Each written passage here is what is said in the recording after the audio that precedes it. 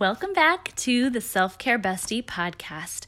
I want to talk to you today about something that I was asked about a while back, and it's something that's a little bit personal for me too, and that is self-care advice for full-time caregivers.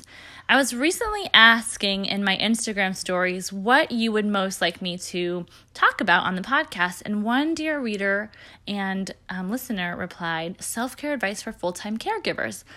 Now, my heart went out to her immediately because I know her story. She's caring for her husband who's awaiting a kidney transplant, just like my brother.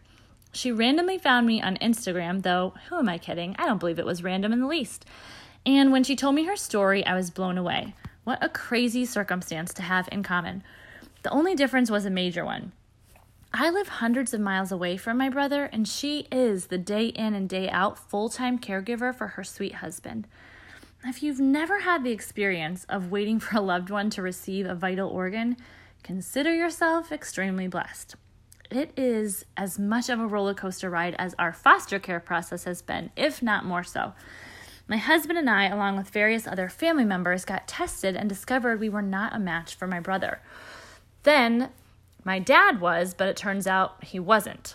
Then a work associate of my dad's heard my dad's story and offered to be tested himself, never having met my brother, never having met any of our family other than my parents.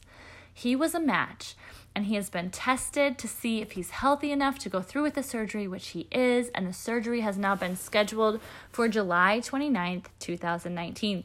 So your prayers are very, very much appreciated. And Mr. Miller, from the bottom of my heart, thank you. So selfless are you, and it's unlike any other kind of selflessness that I have encountered in my life thus far, so God bless you. Now, while it's tough for me to be away from my brother and his family while he's going through all of this, including dialysis, I imagine it is much, much tougher to be the full-time caregiver. Of course it is. It's much more difficult to see the day in, day out struggles physically, emotionally, and perhaps even spiritually when a loved one has a chronic and life-threatening illness. To my dear sister-in-law and this dear listener, I hear you and I see you and I'm praying for you. Full-time caregiver is a hat that almost anyone can wear if you think about it. Every parent is a full-time caregiver, even if they work outside the home.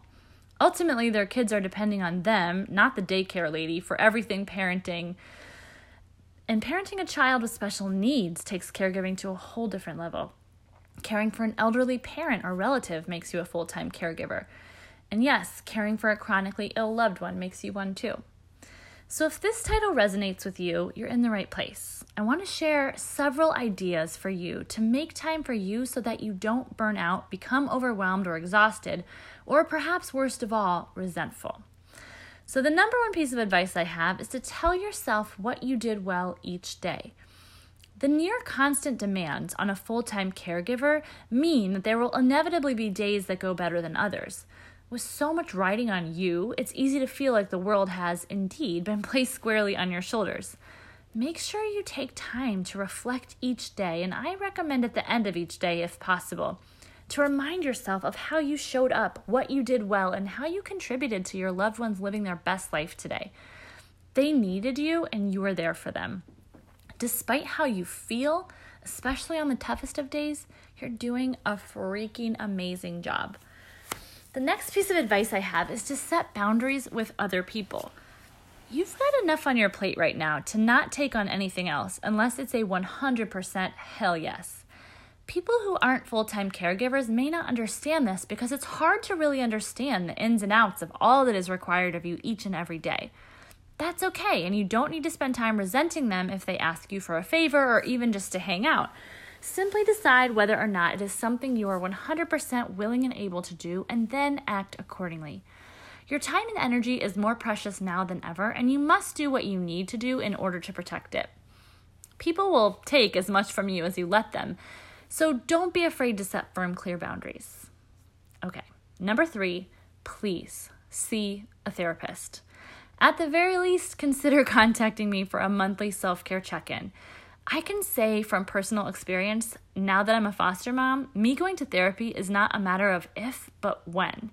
Full-time caregivers need a place where they can say absolutely anything, confidentially and without fear of judgment.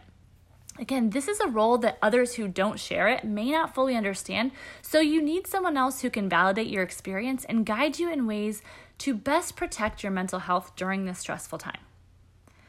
Okay, my fourth and final tip for today is to meditate daily.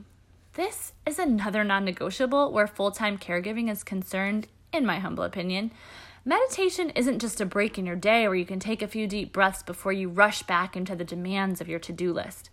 Rather, meditation helps you grow in mindfulness and, in fact, has been scientifically proven to increase neuroplasticity in your brain and change the way you think in the best way possible.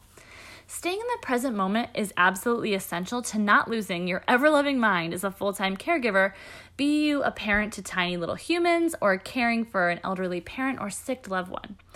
If you're having trouble with meditation or you don't feel like it's for you, please don't hesitate to reach out to me and I can give you a few more pointers. You can find me on Instagram at self_care_bestie or on Facebook on the Self-Care Bestie page or my email cbearse counseling, all one word, @gmail.com. I hope you find these suggestions helpful. I'm so proud of you for showing up and for loving others the way that you are, and I'm honored to be a part of your journey. Much love to you today and always, and I can't wait to hear from you soon.